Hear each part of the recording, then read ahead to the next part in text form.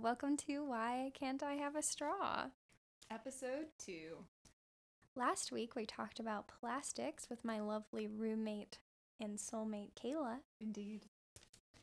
Who else would you have on this podcast, to be honest? Just me. My lovely co-host, and we got into the nitty-gritty of how awful it is to be an ocean creature at this point in time. But now, this week, we've got a very special topic. I'm so excited. This is actually what got me into the sustainability like state of mind. I feel like this is also what got me into sustainability. Anyway, we're talking about fashion. Yeah, we're talking about fashion. Talking about clothes. So before we get into things, I say we stick to our weekly sustainability success, I guess. Mm-hmm. So what was something that you did this week that you're proud of or happy with that was good for you and good for the earth? Let's see. I don't want to give too much away, but I'm very excited because this week I had mailed in, so not this week that I went through and mailed in clothes, but this week ThredUp processed my clean out bag. We'll get into that a bit more later, but I'm very excited because they finally processed it and they took a lot of the items that I had sent in and they were all really happy with what I had sent on. I don't want to say donated because it's not really donating items, but I don't know, it felt really good to look at those items and be like, oh yeah, I didn't want this anymore, but I'm happy that they think that it's good enough for someone else to maybe want in the future. Yeah, that's awesome. We're already so excited to talk about it. I don't think of myself as a person who is really into clothes and fashion, but I don't know, when it comes, I do get really excited about eco-friendly clothing, or just I do get excited about clothing that has an impact, or just I want my clothes to be meaningful. Oh yeah. And I feel like that's where I'm getting at the passion for this episode. It's not I don't feel like I'm a fashionista by any means or whatever, but I do really enjoy sustainable shopping. No, I completely agree. Actually, I think that is a really good segue into talking about fashion and sustainability. Yes. So I think we should kick it off, and I'm going to actually tell you a story about how I first got involved in sustainability and practices, period. So do tell. I'm so excited. I did not grow up in a household that recycled or that really was I even believed in climate change. It's I grew up in a smaller town in the South, and my parents weren't very educated about it, and I for my whole life have believed that climate change is real because it's scientifically proven. But no, my one of our main co-hosts does not believe in climate change. Actually, we're doing this show together, and this whole time she's a non-believer. This is the non-believer point of view. No, that's not what this is. But it's just wasn't a part of my life. And then I came to college, and now I live in a big city, and I'm oh, there are so many different ways that my individual practices can have a great impact on the world.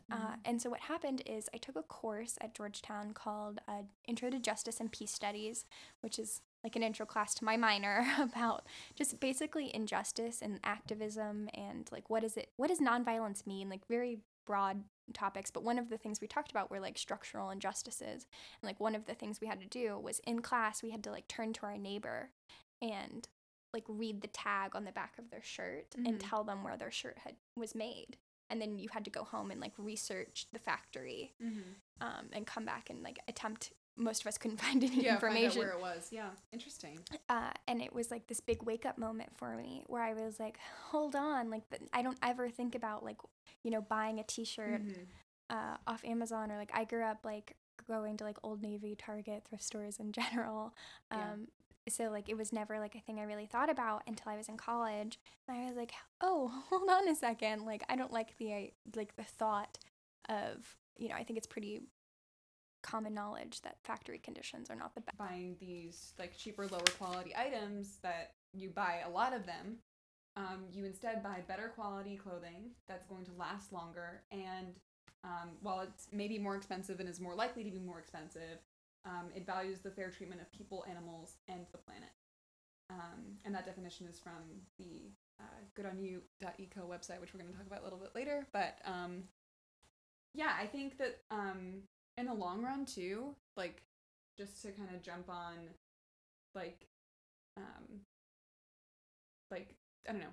The culture in the United States definitely values fast fashion. There's a big culture around. I think it ties in with consumerism. It ties into capitalism. It ties into Yeah. competing, like the idea of competing with the Joneses or like keeping up with the Joneses, where it's like, oh, I have to have X item because X person has this item, and I want to be like them, and I want to fit in, and I want to do this thing, and that I think ends up being, like more like it ends up being, I think, obviously more wasteful but also more expensive, because you have on the Good On You website that I got the slow fashion definition from, they also talked about how since in 2014 the number of clothes purchased increased by I think something like 40% in America from the year 2000, and the people were wearing those clothes less.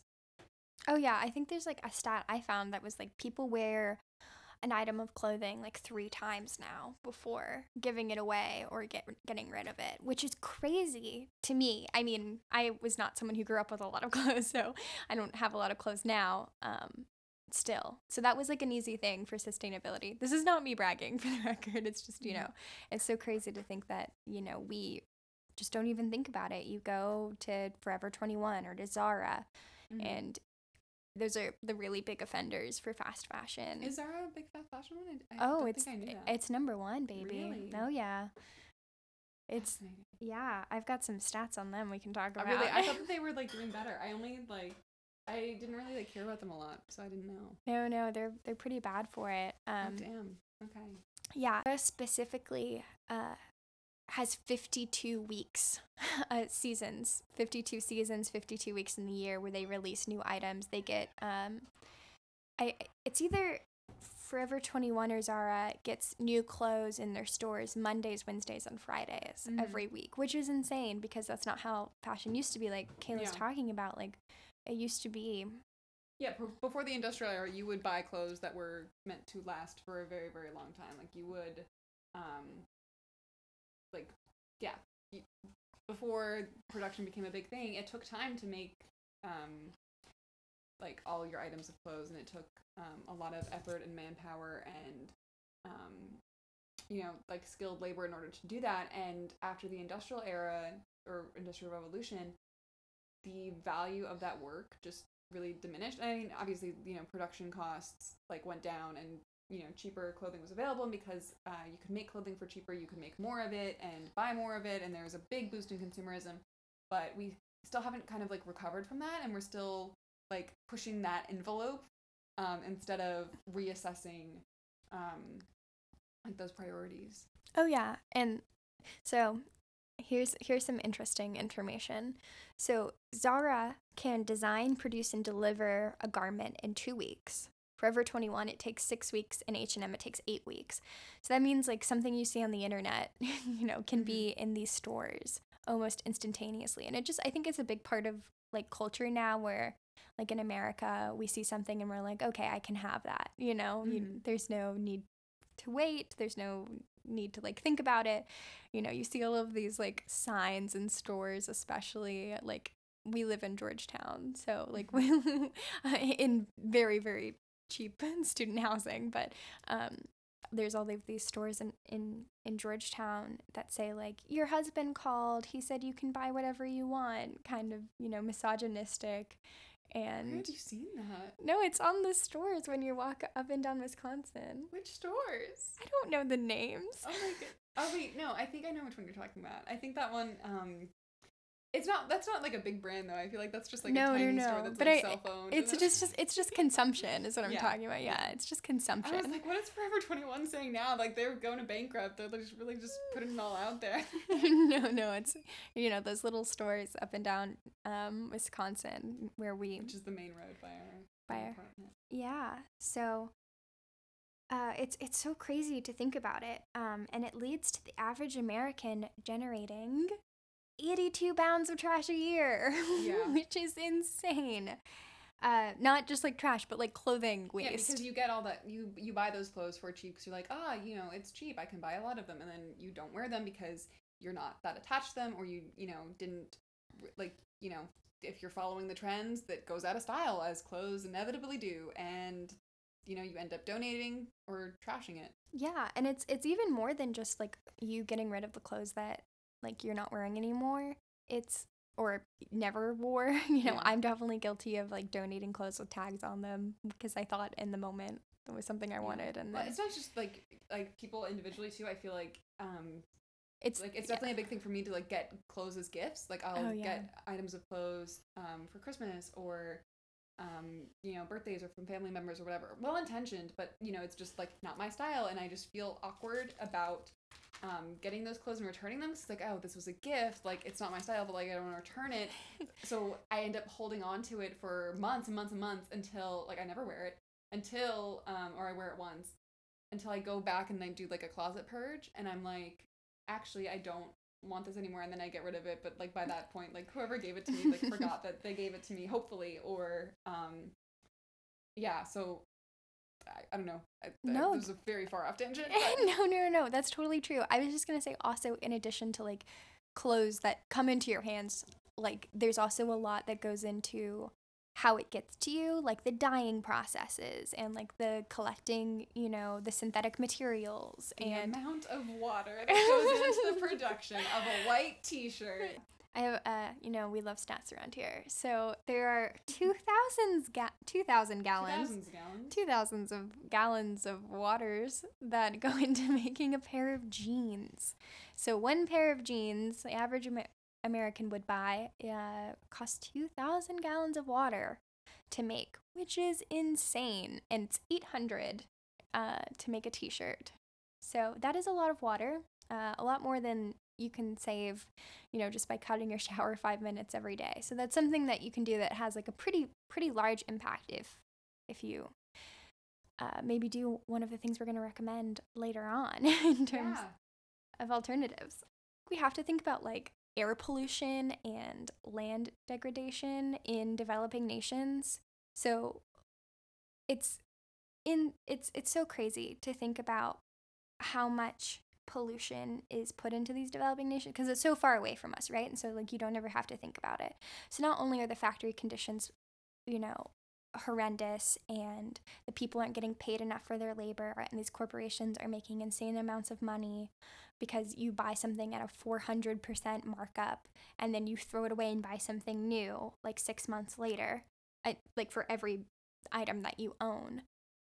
There's also so much done to the earth in the meantime where we're having less and less, breathable air, clean water. Like it's literally decreasing. Well, and that water that goes into making those t-shirts and jeans, like does need to be clean. Like it's not like salt water. It is like actual like drinkable water that is being lost to clothes. Yeah, which is crazy. And you don't lose a lot, like, right? Like water, like at least I grew up, like my parents were always like, we're drinking the same water as the dinosaurs drank. Like, we have the amount of water we're gonna have until we figure out how to make it easy to turn salt water into drinkable water.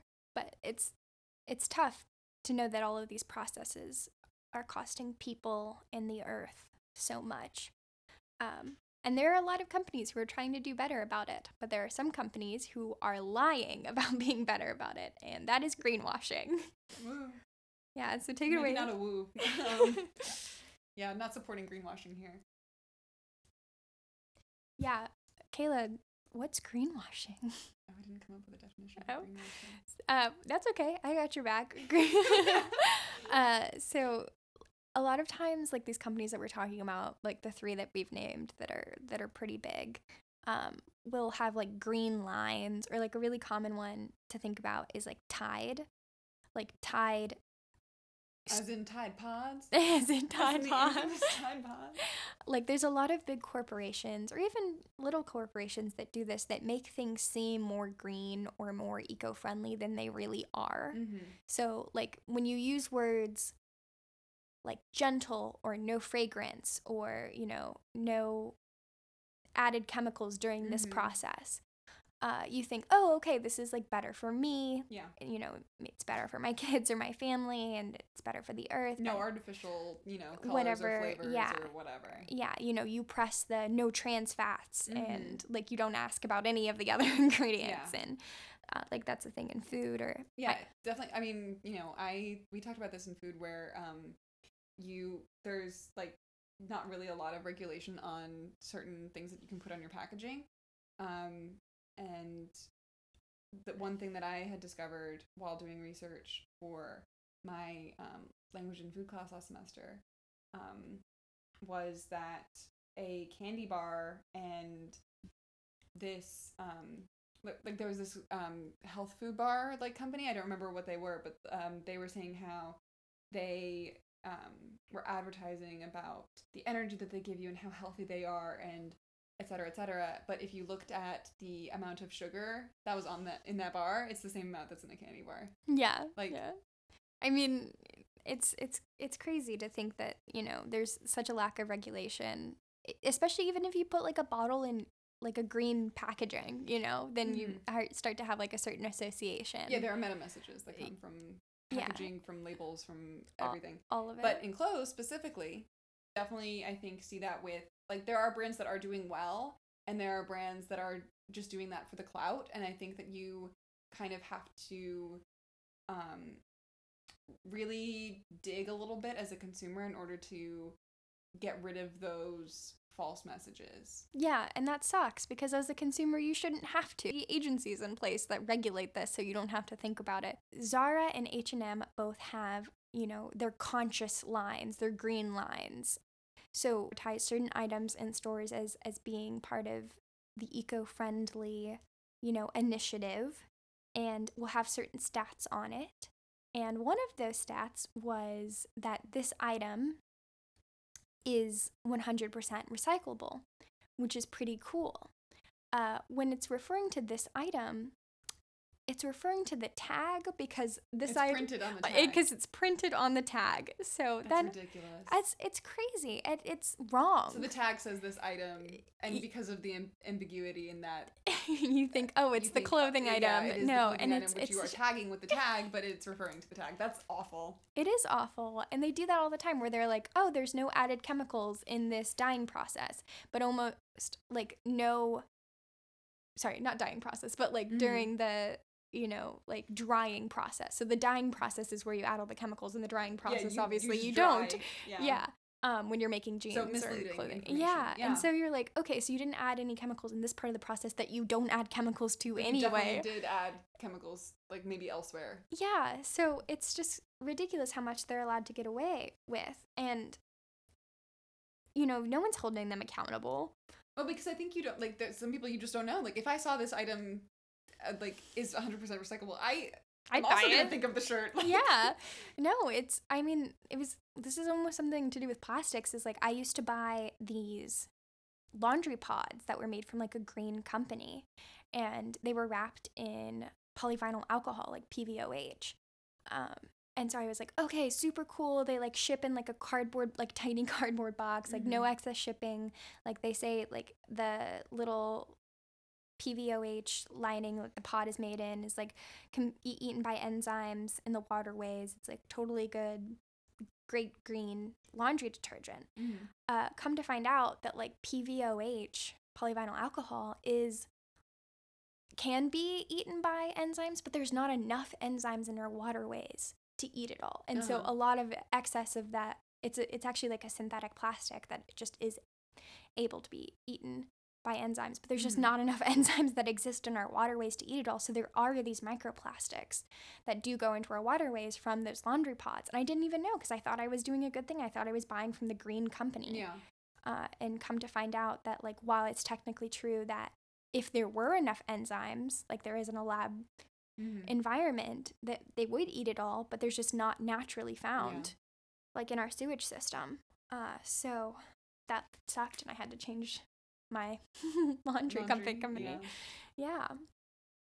So all of this time, like, at least I had such a hard time trying to find like companies that were affordable, because baby, I am on a budget.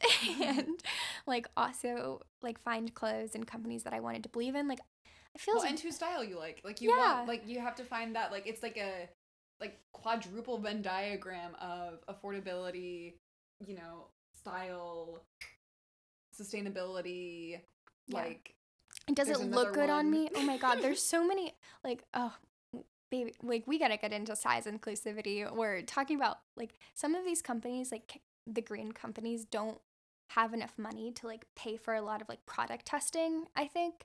And so I have like purchased like tops that I think were just like cut wrong in the sense that they were like not designed for people with like big chests like I am, or like designed like there's like one body type this fits and mine is not it. And even though like normally like, you know, a certain size would fit me, it just doesn't in this brand because they're just not designed for people with my body shape. And that's happened so many times that I've ordered from green companies. So that's like an additional thing. And it's so stressful trying to find something. So Kayla and I did actually come up with a process of thinking about this. Something that we kind of both realize that we do when we like see an item that we really like, and maybe if it's like in a fast fashion store, or even just in general, I feel like I just apply this to basically every item when I go shop for clothes, is I ask myself like a series of questions to kind of get at whether I want, like in terms of like a saving money aspect, but also in terms of a, you know, sustainability aspect, and, you know, making sure that this is a purchase that I want to make. So I will first ask myself, like, is this an item that like I absolutely need to have? Like, do I need it? Do I have something similar at home? Because, or, you know, in my closet at home, because if I do, and this is similar to something I have at home, okay, why am I getting this one then? What is different about this item than something that I already have? Or if I don't absolutely need it, you know, okay, maybe I won't make this purchase. So by need, we both mean like, you know, it makes it, you know, Marie Kondo. Like, do I really want this? No. That's what I mean by need. Yeah, Marie Kondo it. You know, like, does this bring me an insane amount of joy? Like, not an insane. Like, does this bring me a good amount of joy? Will I be pleased with this purchase? Yeah. Is this something that I'm really excited about, or am I just like in the moment going shopping with a bunch of girlfriends and feel like I want to buy something? Yeah. But I really don't want this item. Yeah, exactly. Or like, do I think that I want this, but actually, oh wait, you know, when I get home, I realize, oh no, I actually don't like tank tops, and I just don't like how my shoulders look in them, so no, it doesn't work out for me. Or, you know, oh, maybe I, like, something else that I'll consider is, can I come up with an outfit that I can wear this with?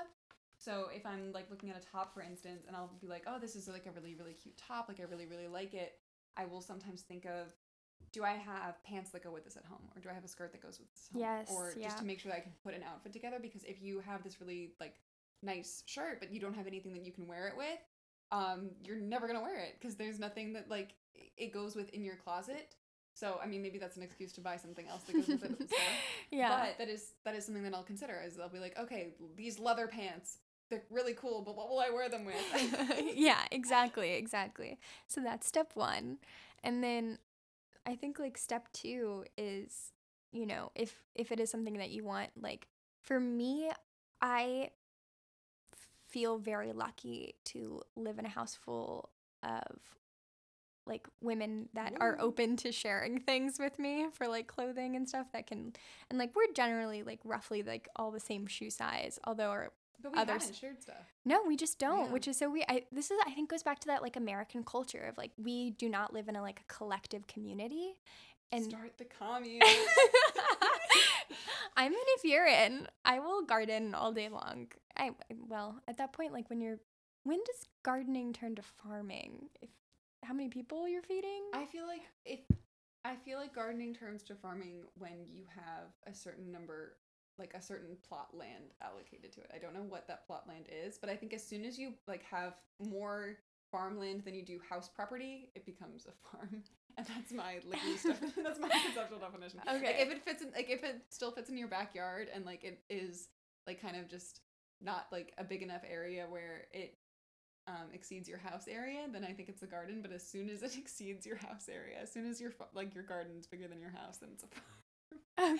Okay. I guess, I mean, I don't know if we'll have how This big the my commune very, is. This is Yeah. very subjective. Okay, if I'm gardening or if I'm farming, it doesn't matter. I'm doing something with the plants, which is important to me. I have like 20 plants upstairs along our windowsills to bother my roommates. Yeah.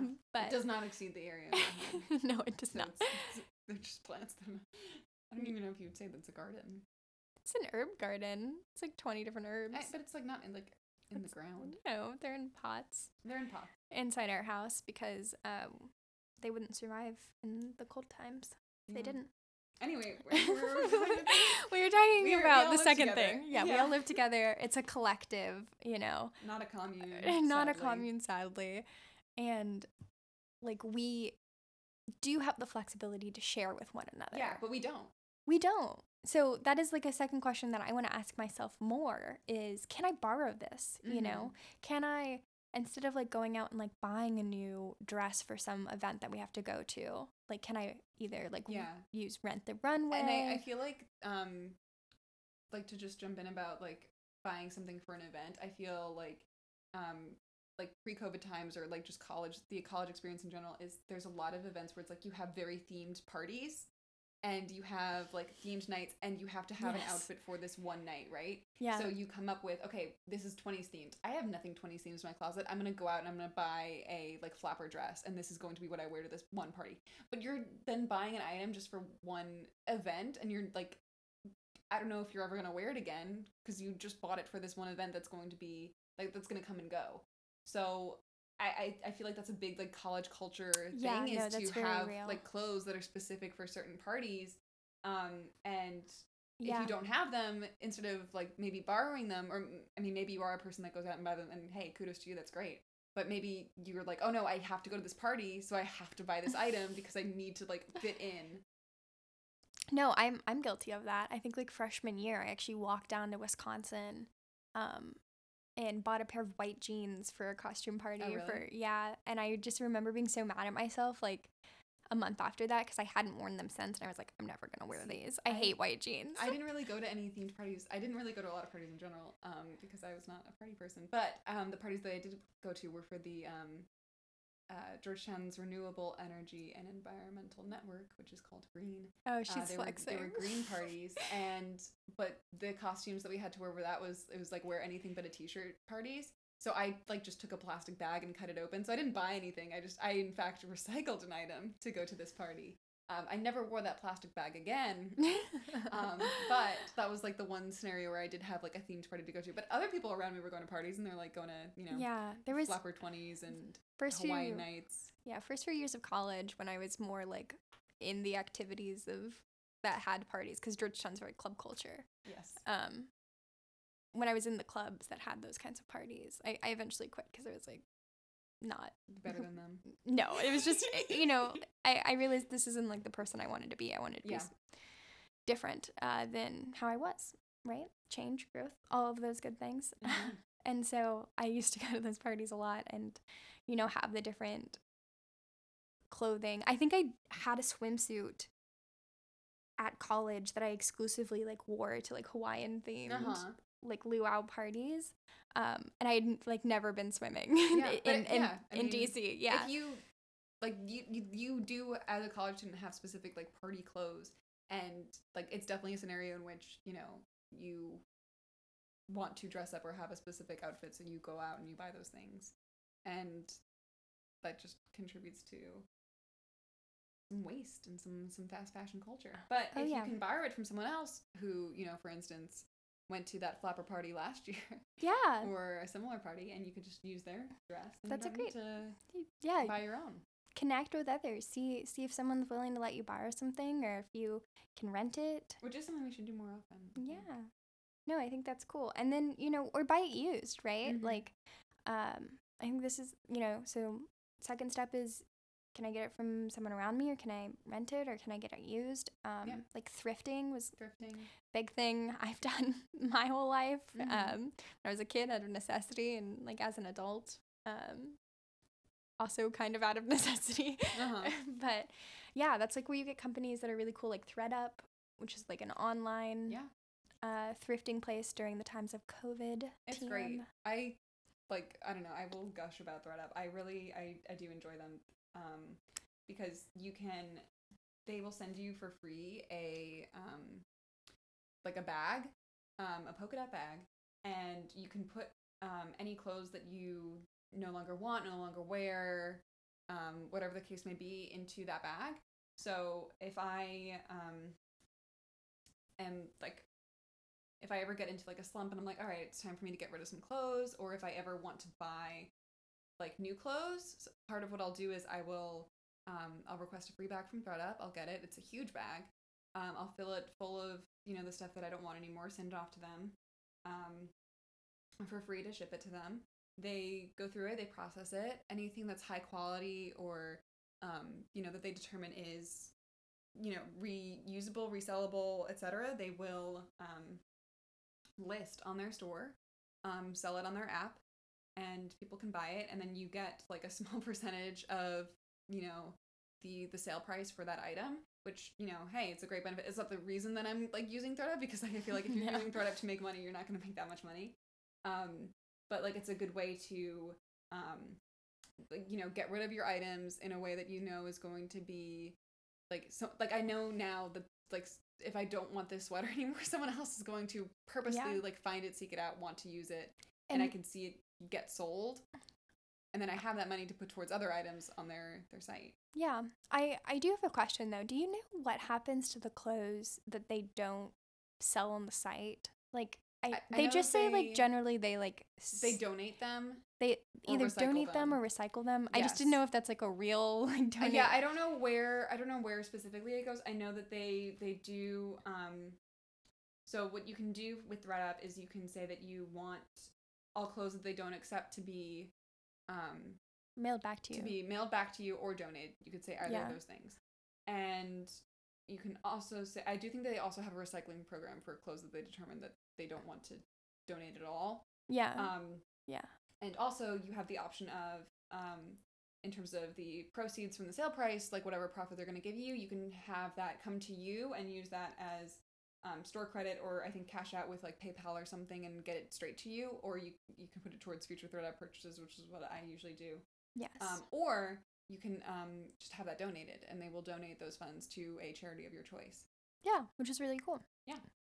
I think there is a question, though, we have to address when we're talking about thrifting, and that is, like, a big thing I've seen, at least in, like, my social circles, is, like, the question of, like, should people who can afford not to thrift, who can, like, buy from sustainable green companies, still thrift? Yeah. I definitely seen on, like, the internet a lot of, like, people saying, oh yeah, I went thrift shopping and here's my thrift haul. Like, you have like YouTube videos or you have like TikTok videos or you have whatever, and here's what I got from my thrift haul. And in the comments, like, I see that these people are like, why are you thrifting? Like, you shouldn't be thrifting. You're taking away from people who low income, who couldn't afford, to buy something that was at a higher price.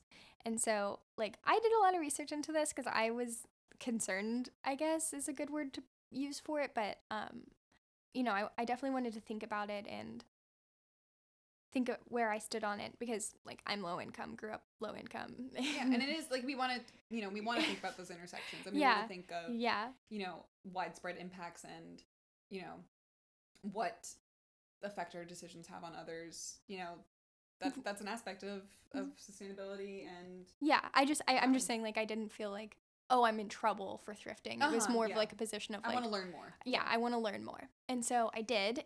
And what I found out actually is, like, for places like Goodwill or other like thrifts, approximately 80% of what is donated, unless it sells in 1 week, it is sent to a landfill or sold to third-party buyers in developing nations. And so a huge... 1 week. 1 week. That's all you get, is like 1 week to sell the item. And if it doesn't sell, that's where it goes, which is insane, which means there's way too much being donated, and that there's an excess of used clothing and objects to go out there and find.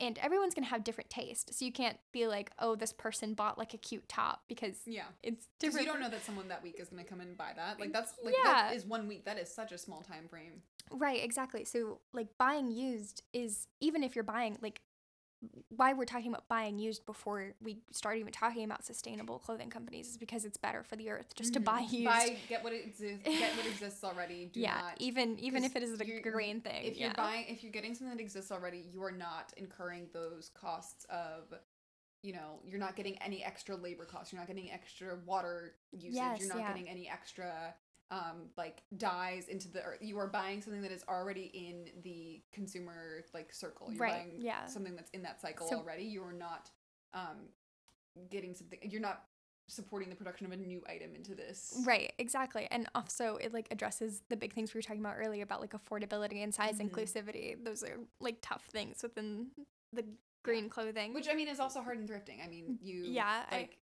On the affordable side, it's there, but you still have to hunt through. Yeah, for sure. It's definitely and even on ThredUp, we were talking about in terms of complaining about ThredUp, how you do have to do a lot of weeding still through the items of finding your specific style and things that you like on there, and hey, maybe a lot of these items aren't it for me. No, exactly. There's a lot of scrolling that happens. If you think about all of those items that are turned away or that are thrown to the landfill or sent to developing nations, I know in Kenya they had such an excess of old clothes from people in America or people in developed nations that they just started burning them and releasing all of these pollutants, and there was a big thing where all of these fires were happening because they were burning all of clothes because they literally didn't have room in their landfills for our trash. And so it's become too much, it's too much of a burden to constantly be keeping up with this and making these clothes and getting rid of them so quickly. So don't feel bad about thrifting. But if you do choose to buy new clothes, so if you are in a scenario and you decide that, hey, I really, really want this item, I cannot borrow it or buy it used, I can't find it in a thrift store, etc., then you should look into a sustainable company to purchase it from. Get something, invest your money if you really, really need this item and you want to have it, and invest in a quality item that is, taking into consideration impacts on people, animals, and the environment, and is valuing those aspects of its production. We've got some recommendations. We do. And for the record, we have never, ever been sponsored by anyone. No, we are a tiny little podcast production group. So I have done some interviews with some people at different sustainable green companies, including a few that we're going to talk about today, but they didn't send me anything. They didn't, pay me for anything. I reached out to them and I was like, would you give me 30 minutes to ask you some questions? And those interviews are linked down below in our resource guide for you to check out in their full length, but we're going to be talking about them and talking about things we talked about in those interviews too. So one brand that I think is really cool about shoes, because I was a Converse girl growing up. Were you Vans or? Fun fact, shoes are a touchy subject for me because all through high school I was a varsity sports player. I was on the varsity soccer team, varsity lacrosse team. She fast. And I loathed having to change my shoes and my outfits. So I was the girl who would go to class in running shoes, running sneakers, because I did not want to change for gym or practice or whatever afterwards. I think it was normal in my school. It was not. In middle school? It was normal in my school. Oh, okay. I have been playfully reprimanded for my fashion choices by my now college friends for choosing to wear those sneakers all the time. So I did not have I was not a fashion shoe person. I was very much I'm wearing Nike running shoes to class. Quickly though, transition to my dad did purchase me a few Converse in an attempt to transition me. I never really enjoyed Converse though because they don't. I wanted more support and squish under my foot as a running shoe. Now I am an Adidas person. I do an Adidas big shoe. I wear those often. You've seen them around. Yeah, but I do have a lot of Converse though. No, I was a big Converse girl. I used to you could get Converse at Ross for $20, so they weren't very expensive, and I used to glue them together because they would like break open at the bottom, like, and become unglued, and you could get like shoe glue for like $5 at, you know. I feel like I remember you telling me about this. Yeah, so I've like glued my Converse together like dozens of times. But over the summer, eventually I broke down and I was like, okay, I can't glue there. It's more glue than shoe at this point. I had like 2 pairs of Converse that are just done. Gotta change it up. So I got a pair of Bangs, which is a really cool company, started by Hannah Davis, and I met with her. She's a really cool lady. I'm going to let her explain the company right now. So I have a political science degree and a minor in Mandarin from Clemson University. I was born and raised in South Carolina, and I went to school in South Carolina. So my first real, I think, exposure to a very, very different culture than my own eventually led to the creation of Bangs. So I started at Clemson as a biology major, and I come from a family of doctors. And so I thought that was the way to find success and happiness in life. And so I attended college assuming I'd follow that path. And I made it through exactly 1 semester of biology, 110. And they call Bio 110 at Clemson the weed out class, and I was weeded out. So it kind of took me back to the drawing board. So, I wanted to be a doctor for a lot of reasons, or I thought I wanted to be a doctor for a lot of reasons. One of the main ones was to make my family proud, but to also help people. And when I realized what it takes to be a doctor, kudos, shout out to anybody that's on that path, and to our doctors, what an incredible amount of energy and commitment that takes. But once I realized that I didn't think that path was for me, if you kind of have to go back to the drawing board. So I was able to identify that I still really felt passionate about the idea of helping people, but it just wasn't going to play out in the form of becoming a doctor. So I had to say, well, what does that mean? What does that look like? So I obviously eventually settled on getting a political science degree. And when I was trying to decide what my minor was going to be, I was talking to my parents, and my dad recommended looking into Chinese and looking into taking Mandarin. So I did. And I ended up learning from this professor. Her name's Zhang Laoshe, and at Clemson University. And she changed my life in a way I could have never imagined. Just the most smart, fiery. I'm 6'2", and so she is probably 5'1", 5'2", and she came into the class and was just like, stood up tall and was confident and so smart, and I was like, my mouth dropped listening to Mandarin. I mean, being from South Carolina, I didn't know really many native Mandarin speakers, and to hear her lecture in English, but also speak this language that was so different from my own, I was just totally blown away, and I needed more. I was like, what is this? Like, how did she accomplish this much? She brought her daughter over. I was just enthralled by like her culture and who she was and how she shared it. And so I ended up taking every class that she offers. And advice that I got was take professors, don't take classes. And I followed around her colleagues, and eventually ended up again being having a minor in Mandarin. And I was in the very first graduating class of the Mandarin minor at Clemson, which was cool. There were 3 of us out of, I think, like 12,000 graduates. And it eventually led to me, realizing that I needed more. And so I signed a contract teaching English in China after I graduated, because I didn't get enough after 3 years of studying. And while I was there, I discovered this shoe that was worn by Chinese workers and farmers, and it eventually led to the creation of Bang.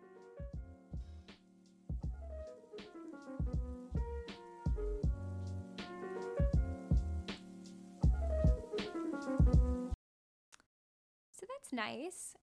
She's really cool. We talked a lot about like small brands and like how do you hold people accountable, and having something try to like market between sustainability and also fair labor practices, because oftentimes like you want a consumer to walk away with one message. And so we talk a lot about like marketing strategies for companies that are trying to do good on multiple platforms. So go listen to that interview. It's really cool. And they have really neat shoes that I liked a lot, that are ethically made and also do great things for the community. So Oh. check them out. They help other small businesses get started, actually, which is like a neat way for like a smaller business To give back. Yeah. to give back, because they're That's like, nice. we want other small businesses to do the same. Yeah. What's the next brand that you got? Another interview, if you're just dying to listen to my voice more, is Passion Lily, which is like a women's clothing brand. And I met with the designer and CEO, and she's really, really nice. They do like hand painted or hand blocked clothing. Okay. They're based out of New Orleans. They're fair trade. Lots of green efforts on their part, finding like the right factory and everything. We also talked a lot about greenwashing, and I'm gonna insert a clip right here where she like talks about like the theory behind kind of fast fashion and slow fashion. What's her name? Her name is Katie Schmidt. Really cool lady. We talked about greenwashing and we talked about fast and slow fashion. And You're gonna insert a clip? I'm gonna insert clips of us talking right now so you can get a little sneak peek and go listen to that interview after. Do you think necessarily the general marketplace within clothing, or maybe just overall, is going to look, say, in like 50 years? Wow, that's a good question. It's hard to even imagine because I would be 2070, and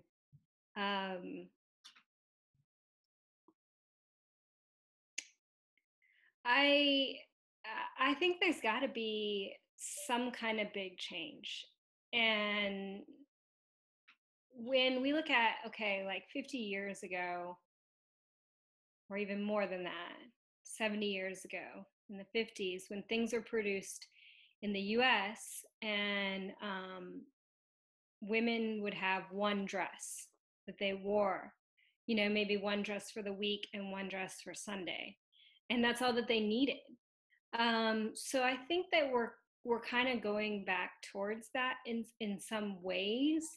I do think that in 50 years, not to say that we'll be completely in those buying habits of the 50s. I think there still will be people that'll be over consuming.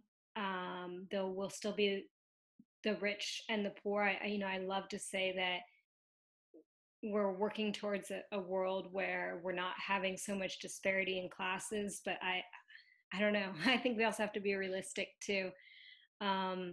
But I guess the short answer is I see the buying habits shifting towards conscientious consumerism, people buying less, buying more sustainable products.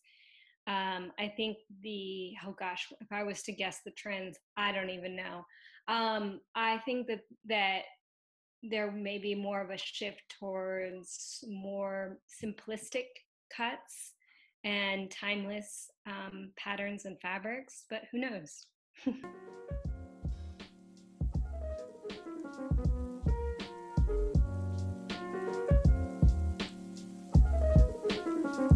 Yeah, so like it doesn't have to be like one of the green companies we mentioned. Yeah. Or, just any high quality, something like that'll product. that will last, or And like make you happy to wear it. Yeah, exactly. We all deserve to own and wear clothes that make us happy. It's part of the way we express ourselves, right? So yeah. And I feel like, not that I'm going to say that I will never purchase a coat again, but like I feel like this, I now have a reason to not purchase a coat for like a while, because I have this coat that I really, really like wearing. And I have other, coats previously, but now like this is a high quality item that I feel like I can wear with a bunch of things. Like it's a yellow coat, so it goes with some items and adds that little pop of color, and I enjoy having it. Yeah.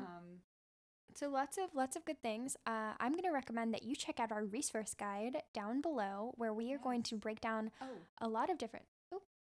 Break down a lot of different things. But the other thing I was going to mention was, if you have a brand in mind that we did not mention, or a company in mind that we did not mention, let us know. Well, A, let us know, but B, you can also look up any company that sells clothes using the goodonyou.eco website. So they are a website that is dedicated to informing consumers about how sustainable their brands are. So they only do clothing brands, but you just add in the name of any clothing brand and they'll give it a rating with a little smiley face, and they'll tell you based on how open that company is about their sustainable practices, eco-friendly practices, fair labor, etc., etc.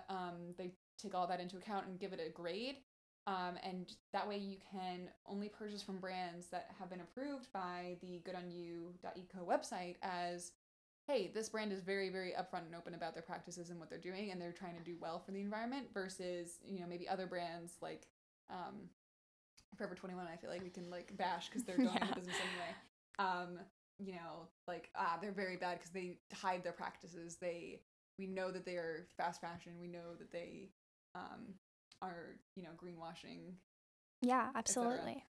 Yeah. So check out our resource guide. Stay informed. Thank you for listening. Thank you so much for listening. Check out our little spotlight on structural injustices, on different bills that are going on that, as much as we talk about individual choices can make a big difference, structural change makes an even bigger one. Yep. So if you live in the U.S., we have a little thing that you can go check out, maybe reach out to your representative about it. And we will have a list of brands and that we use that are related to clothing, how affordable they are, what sizes they are. So you can check that out.